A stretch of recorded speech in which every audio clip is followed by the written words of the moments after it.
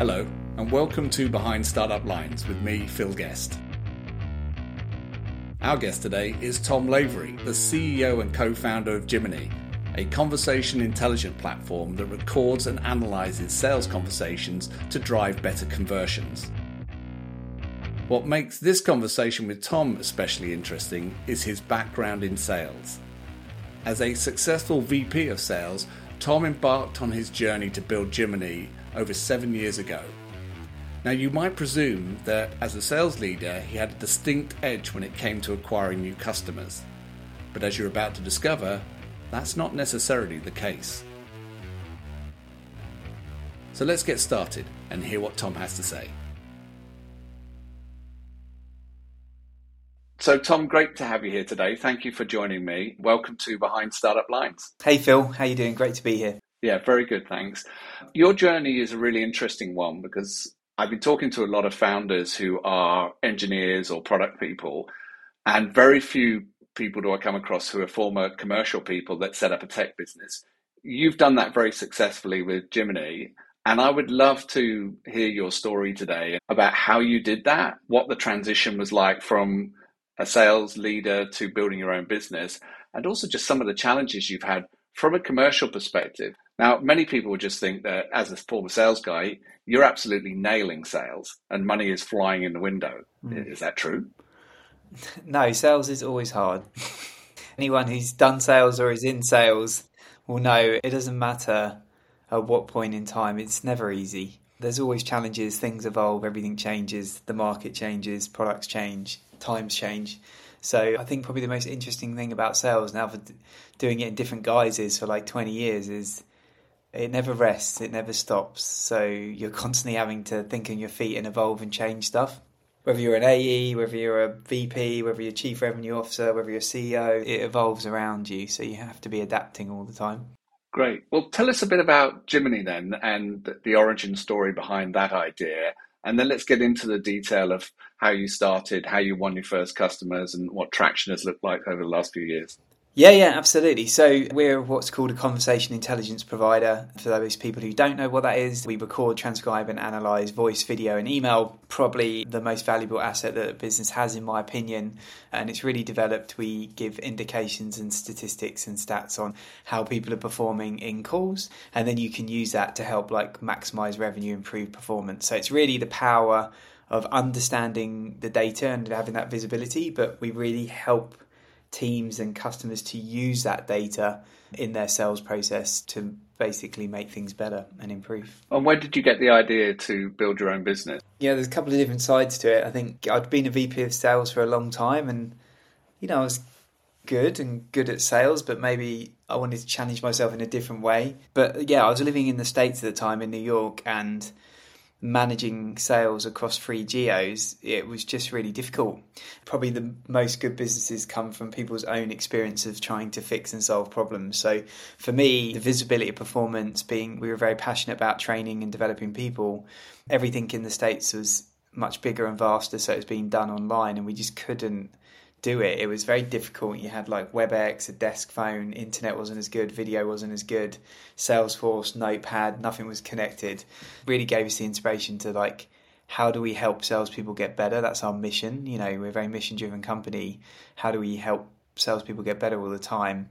But at the same time, when you're in the boardroom or you're trying to build a sales force, you were really going off not what is black and white. It was very grey if you go back sort of 10, 15 years ago. I think there's still a lot of work to do to really understand reality, but yeah, it's definitely got better for sure. Mm-hmm.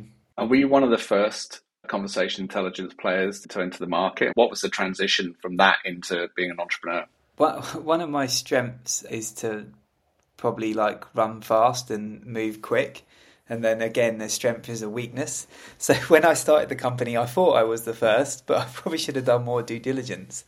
I think, recording systems have been around in contact centers and stuff, people were recording, but actually to do it for B2B sales teams on video and start to transcribe, I thought we were the first. And then about 3 months after starting the product, someone tells me there's a couple of big US companies that are really well funded that are doing something very similar. So I think maybe 2 or 3 people in the market had an idea around the same time. But I think that's always a good thing, right? You don't want to be the only one. And I think everyone in the industry over the last sort of half a decade or so has really pushed the idea. And definitely in SaaS or tech, it's become the norm to have this sort of technology now. Still not in other verticals, or there's still a lot of companies that don't have it. But yeah, it's definitely becoming a mission critical product, I'd say, for sure. When you heard that there were some other players in the market and you said that that's great, and I agree that it shows that there's interest in the market and there can be one more than one player, how did it really affect you, Tom? Did you suddenly go, oh my goodness, I picked something here that might already have been done? Or was it that you genuinely felt, no, this is great, it's just validation that I have an idea worth pursuing? Nothing's ever completely unique, is it? It's always an evolution of something else. Those take a lot of inspiration from Apple. They're never the first to do everything. They just come along and do it in a simpler way or a better way, ultimately. So I've talked about it before. I think early stage founders, you can get bogged down with trying to be the biggest and the best quickly enough. And you have to learn to run your own race. And I'm very much comfortable with that now, with our goals and what we're trying to achieve as a business. Ultimately, you want Jiminy to reach its potential and do a really great job for the customers and for the team. What people define as that, some people define that as going public and IPO, other people in different ways. But yeah, no, I think the product and kind of things, how we've evolved, we've always tried to have our own spin on it and be very unique and approach it in a different way. I think that still stands true today. And I think people having variety in the market and going, well, I want it in this flavour or this shape, or I want more of this or less of that, I think is probably good for the consumer, really, for the buyer. How did you get started? Because I take it you weren't a product expert, you weren't an engineer. Did you do that on your own? Did you have someone to work with? My wife's a co-founder, but she's more commercial as well. I have a technical co-founder, my CTO. Most great companies, you have to have a good founding team. There's always gaps. And then we hired 2 other engineers from the beginning, one who'd we worked with in our previous company at Royal Gateway, and I think I had 3 or 4 exceptional engineers working very closely. So I learned product, the UX, the UI, interface, what we do when we build a product, all of that I learned on the fly, researching, reading, learning from the team. I mean, even James, my co-founder, this is his second job. He worked at Royal Gateway as a lead back-end engineer, built the product from the ground up, and then I pulled him over and we worked at Jiminy. So, he's like a couple of years younger than me. I'm nearly 40 and he's only ever had 2 jobs there and here. Everything changed as well from Royal Gateway days. There was the cloud, the infrastructure, AWS, how you're going to build it to scale. Even James and I, all of this stuff we had to learn together with the team. But yeah, I'm a big believer that you can do anything. The information's out there. You just got to be curious, right? If you're curious enough to go find it, you can work out how to do it. And when did you start? What was the year that you kicked off going kind of 100% in building Jiminy? I had the idea in 2015 and then left Royal Gateway in the summer of 2016. Took a little bit of time off. Started with a blank Google Doc. We met up at WeWork and we want to help make salespeople better. And we started writing the spec, and we had an idea about capturing and recording data, and it just evolved from there. There's still stuff in the original tech spec we haven't built that we think were great ideas. Maybe we're constantly trying to evolve and build these things all the time. Even to get the beta version, you got to be very patient. It takes 6-7 months, and even then it's very raw. And then you've got to get it into the wild and it performs really differently. Then you've got to get feedback and iterate. So it takes 1-2 years to get a product stable. It takes 4 years to people to start to know who you are. 7-8 years for people to know who you are at scale probably. And really it's a decade to build a great solid business in my view. I saw that from Royal Gateway, but you do have to think about the sacrifice and the commitment if you want to do it properly. Nothing happens overnight. Everything takes a little bit longer than you think. So let's go back to the early customers then. You decide to set this up. You've got a technical co-founder. You've got a couple of strong commercial people in you and your wife. And then you go out there with your first ready-made product. What was it like getting those early customers? I think we had something bleeding edge at the time. Even now it's cutting edge. If you're doing something that is very critical and it's got a high level of innovation, I think that makes it easier. Probably a lot of people who are listening maybe read Crossing the Chasm and stuff like that. You are looking for the early adopters. You are looking for risk takers. You're looking for people who will be invested in it. In sales, even if you're great, you're getting no, 60-70% of the time, and that's if you're a great salesperson. So like when you're a founder and no one knows your company, take a risk, like you're talking like 5% probably, and that's even if you're good at selling. Again, just got to go hard and get a lot of no's. But we charged from it from day one. It was probably, I thought it was beta, it was probably alpha. But the big thing for me is that if they are paying, they care. If they care, they're invested, and they'll push you to make it better. And if they're paying, you won't want to lose those customers, so you work harder to keep them. So the whole dynamic for me works much better if you're actually both committed, and you're both committed in terms of like proper contract, money's exchanging hands, like we want to make this work. I think out of our first sort of 6 or 7 customers, we still have 3 of them, which I find hard to believe because they've been through very different versions of the product and everything like that. But at the same time, I'm forever grateful to those people who like take a risk. Like once you've got 10 clients and you can start to really test stuff, it's great for the business. But okay, this is interesting. A few people have bought it. You get to 20, 30. Okay, this might get some traction. So, those first 10 people are very critical to the success of the business. So we'll always really appreciate that. And did you have a clear picture of where you were going to go find these initial 10 customers? When thinking of some of the tactics that we use in sales, clear idea of who our customer is, the problem we're solving for them, and being very targeted in who we're going to talk to first. Was that the case in this instance? Well, like when we built the product, I hadn't been a VP of sales at IBM. I was at we brought Gateway now sold recently for like 1.1 billion. But, when I was there, we started in an office in Notting Hill and there was like 8 of us. And then we grew it to like 350 employees. So I was used to, 100 customer-facing people. So, Jiminy was always built for like probably SMB mid-market. But I think the vast majority of sales teams are, start with 3 or 4 reps and never get bigger than 100-ish. So I would say that in tech, we were looking at like tech companies because they take risk and they're early adopters. So very much the profile of my previous company, and the product was naturally like built for them. I thought if I was the SVP of sales there, still, this was for them. And of course they were one of our customers and they still are today, but it was really built for Reward Gateway because that's where I was working previously. Okay, and in terms of just reassuring people, what tactics, Tom, did you use or would you advise companies to use today to kind of overcome that risk profile? Because you're right, bleeding edge, bit of a problem for many. How do you convince somebody to take the initial step? Yeah, I mean, I can imagine it's even harder now. I mean, the amount of, when I see even in deals, the amount of scrutiny that goes on spending money and InfoSec, like, I can imagine it's only got harder than it used to be. And I think we've always had a bottom up. Even when we go into big teams now, like, we might sell to a business that has like, I don't know, maybe 300 sales reps, but we might start with one division in one geo and have like 50 or 60. So I think, whenever a company's adopting something new, like never be scared to like go, right, we'll just start with one team and one division. And I think you've got to face the reality.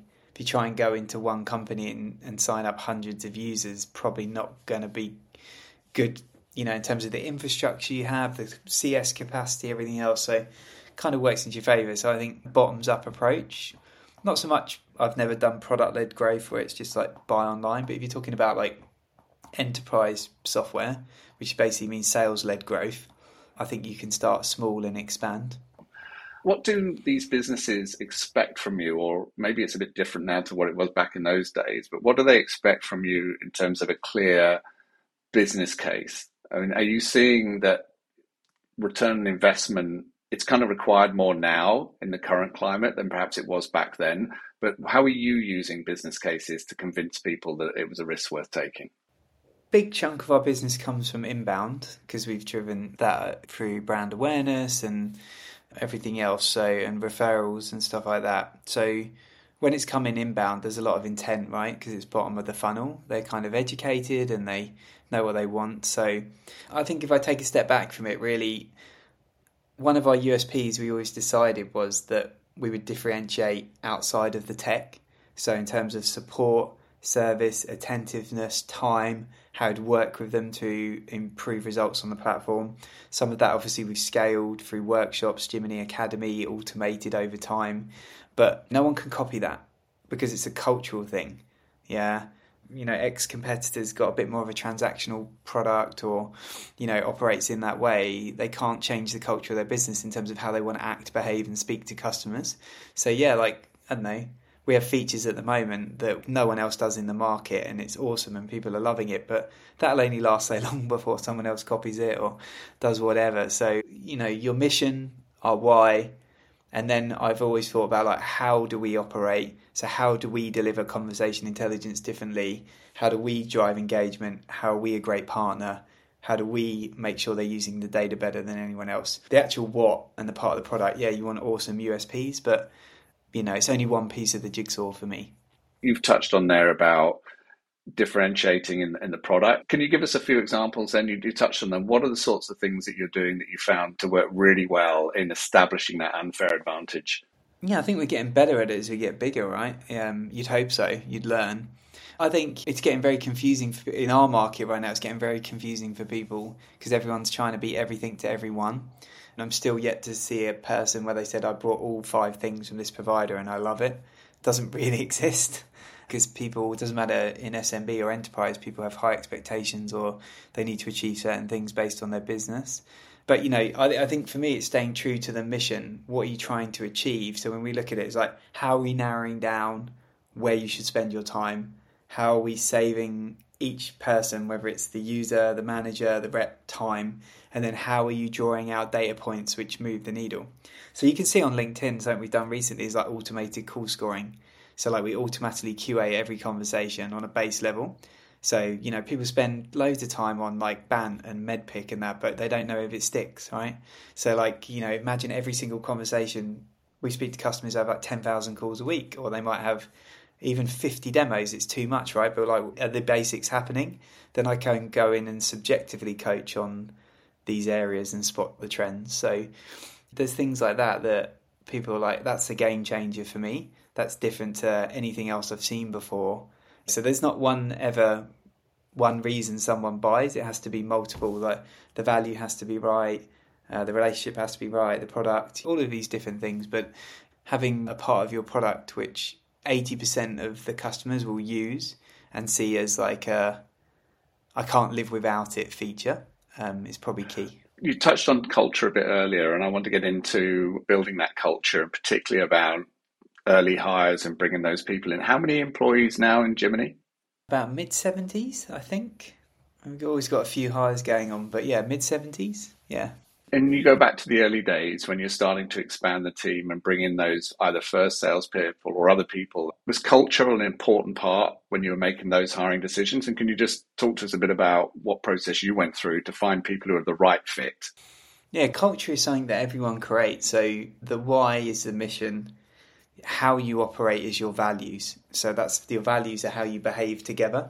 So we wrote them when we wrote the tech spec. Of course, they've evolved. So if you've got a clear mission and you've got clear values and you live those values, that's what creates a culture. It's not we've got a cool product and we give you some hoodies and we're in a WeWork and there's some beer. This is not good culture.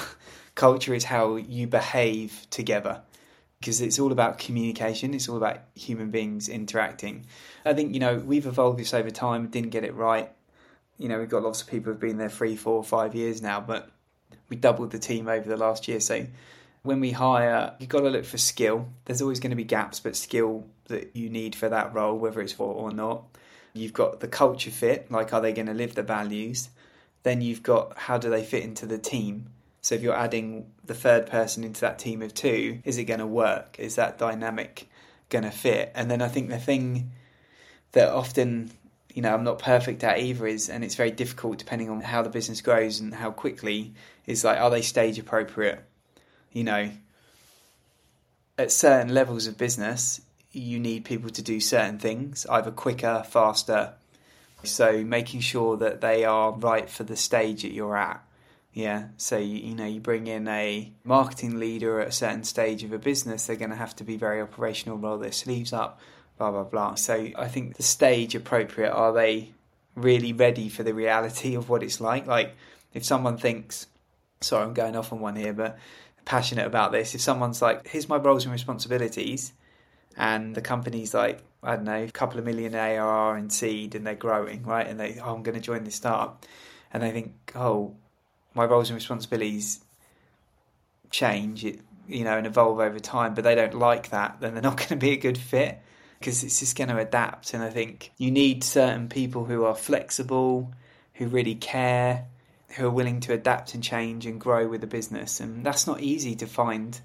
I think that's why it's so hard in the early days. You're looking for great people who are got good talent and on an upward trajectory and can grow with the business. Have you had instances then when you've had mishires? Either they've come in not understanding what life in startup world is like, they're either too senior too early, or not willing to get stuck in. Have you had any mishires like that? Yeah, absolutely. You've always got to take collective responsibility and look after people and make sure they go on to their next challenge happy. At the end of the day, I always say to people, anyone's got to be happy in what they do. If it's too busy, too chaotic, or whatever, how it's their world, it's their reality, it's how they feel. Some people thrive in those environments, some people find it a bit more challenging.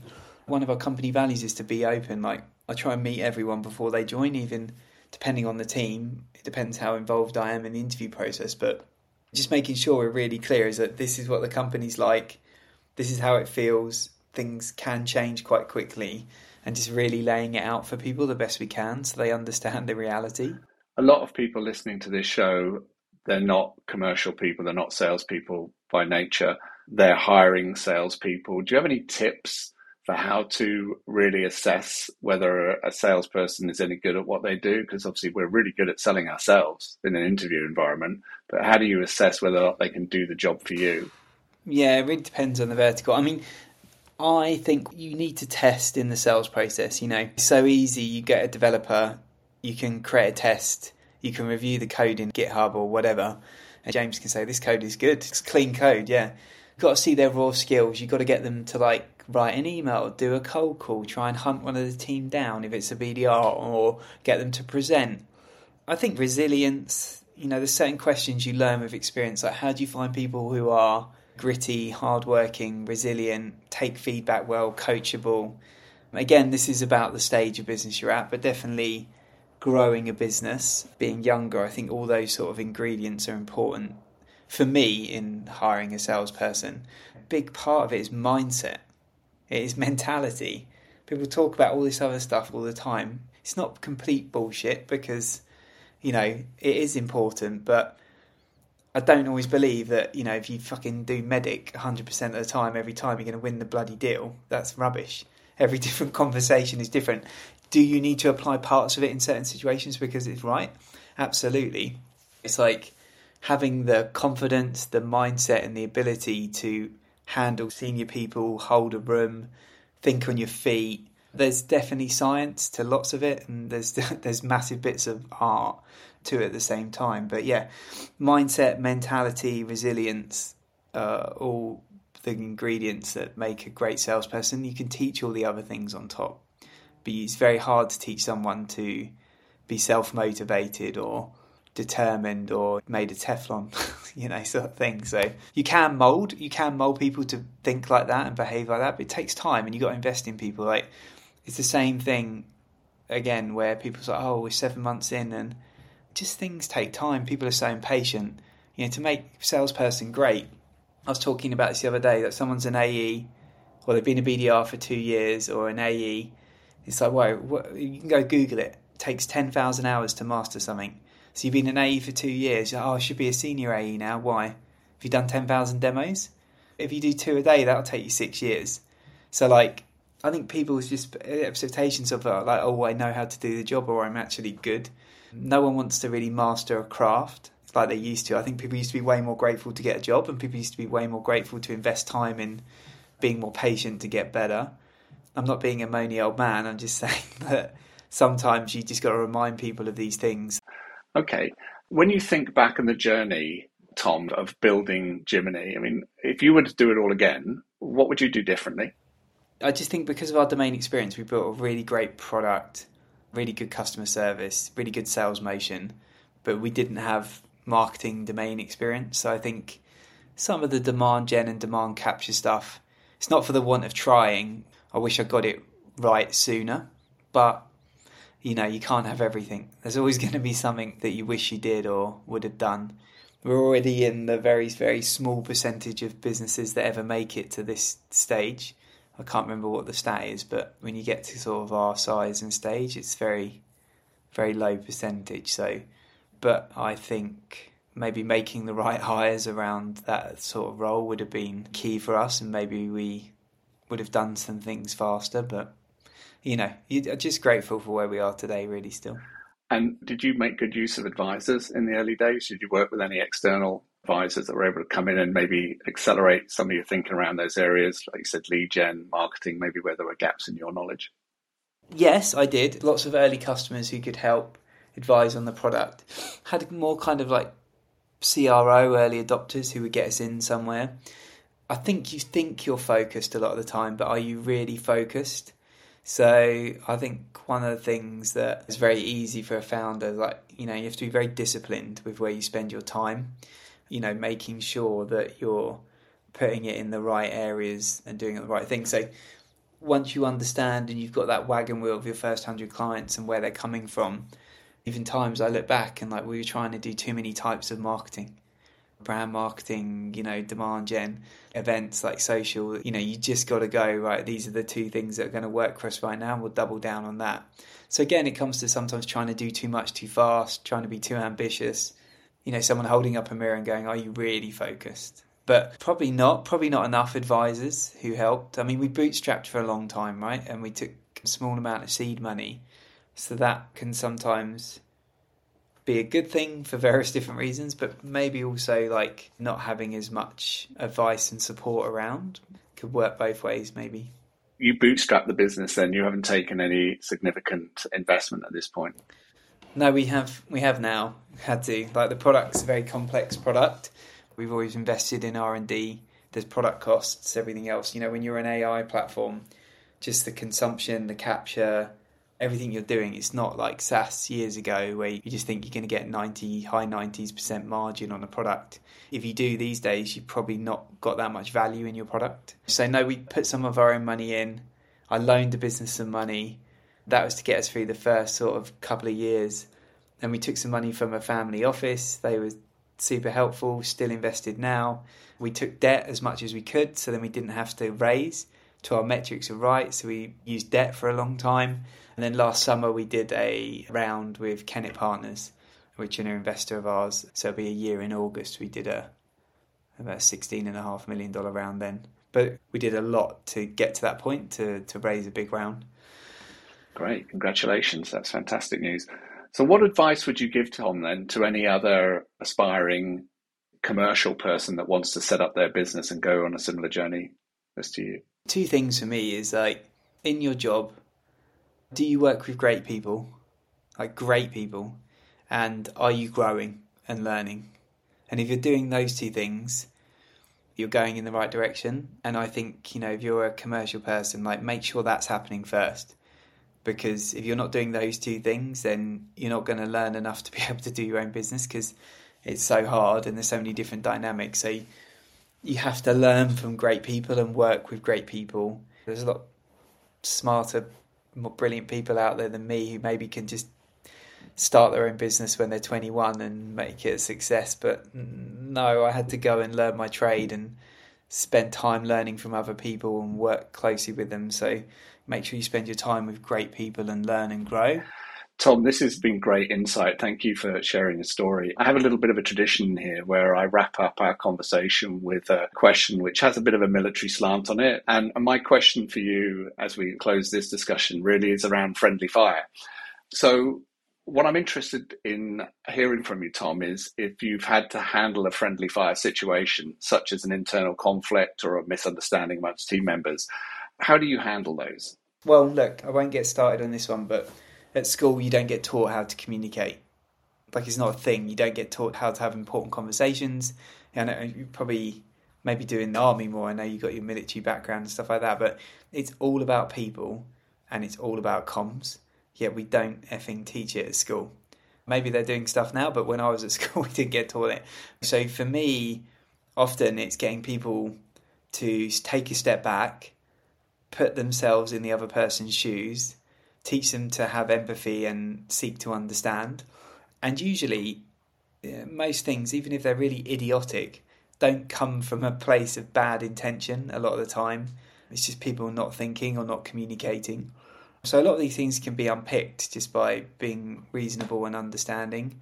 But yeah, I try and be very big in our onboarding on making sure that people over-communicate, people are very clear, people speak on the phone a lot, people have action-based meetings and results-based meetings. So I would just say holding a mirror up is the best way, really, because that's what you're there to do. You're not there to tell them what to do. You're not there to preach and give advice. You've got to hold a mirror up and get them to see each other's side of things. Great advice, Tom.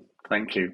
Real pleasure talking to you. Thank you for taking the time to talk to us today. Where can listeners learn more about Jiminy and get in touch with you? Anyone can reach out to me on LinkedIn, Tom Lavery. I'm always pretty good at getting back to people. So you can message there. If you go JIMINNY, Jiminy.com, you can chat straight on the website and put you straight through to the team. You can book a call.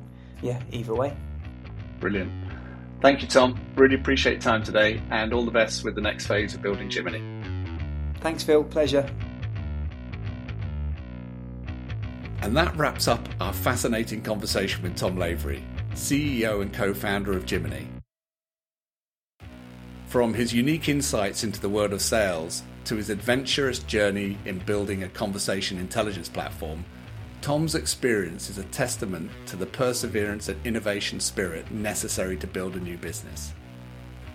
Tom's transformation of Jiminy into a powerhouse that accelerates deal closures, along with their recent Series A funding success, serves as an inspiration for many emerging entrepreneurs. Thank you, Tom, for sharing your story, and thank you, listener, for joining me on this episode of Behind Startup Lines. I'm your host, Phil Guest, and I look forward to bringing you more inspiring stories from the front line of startup innovation in our next episode.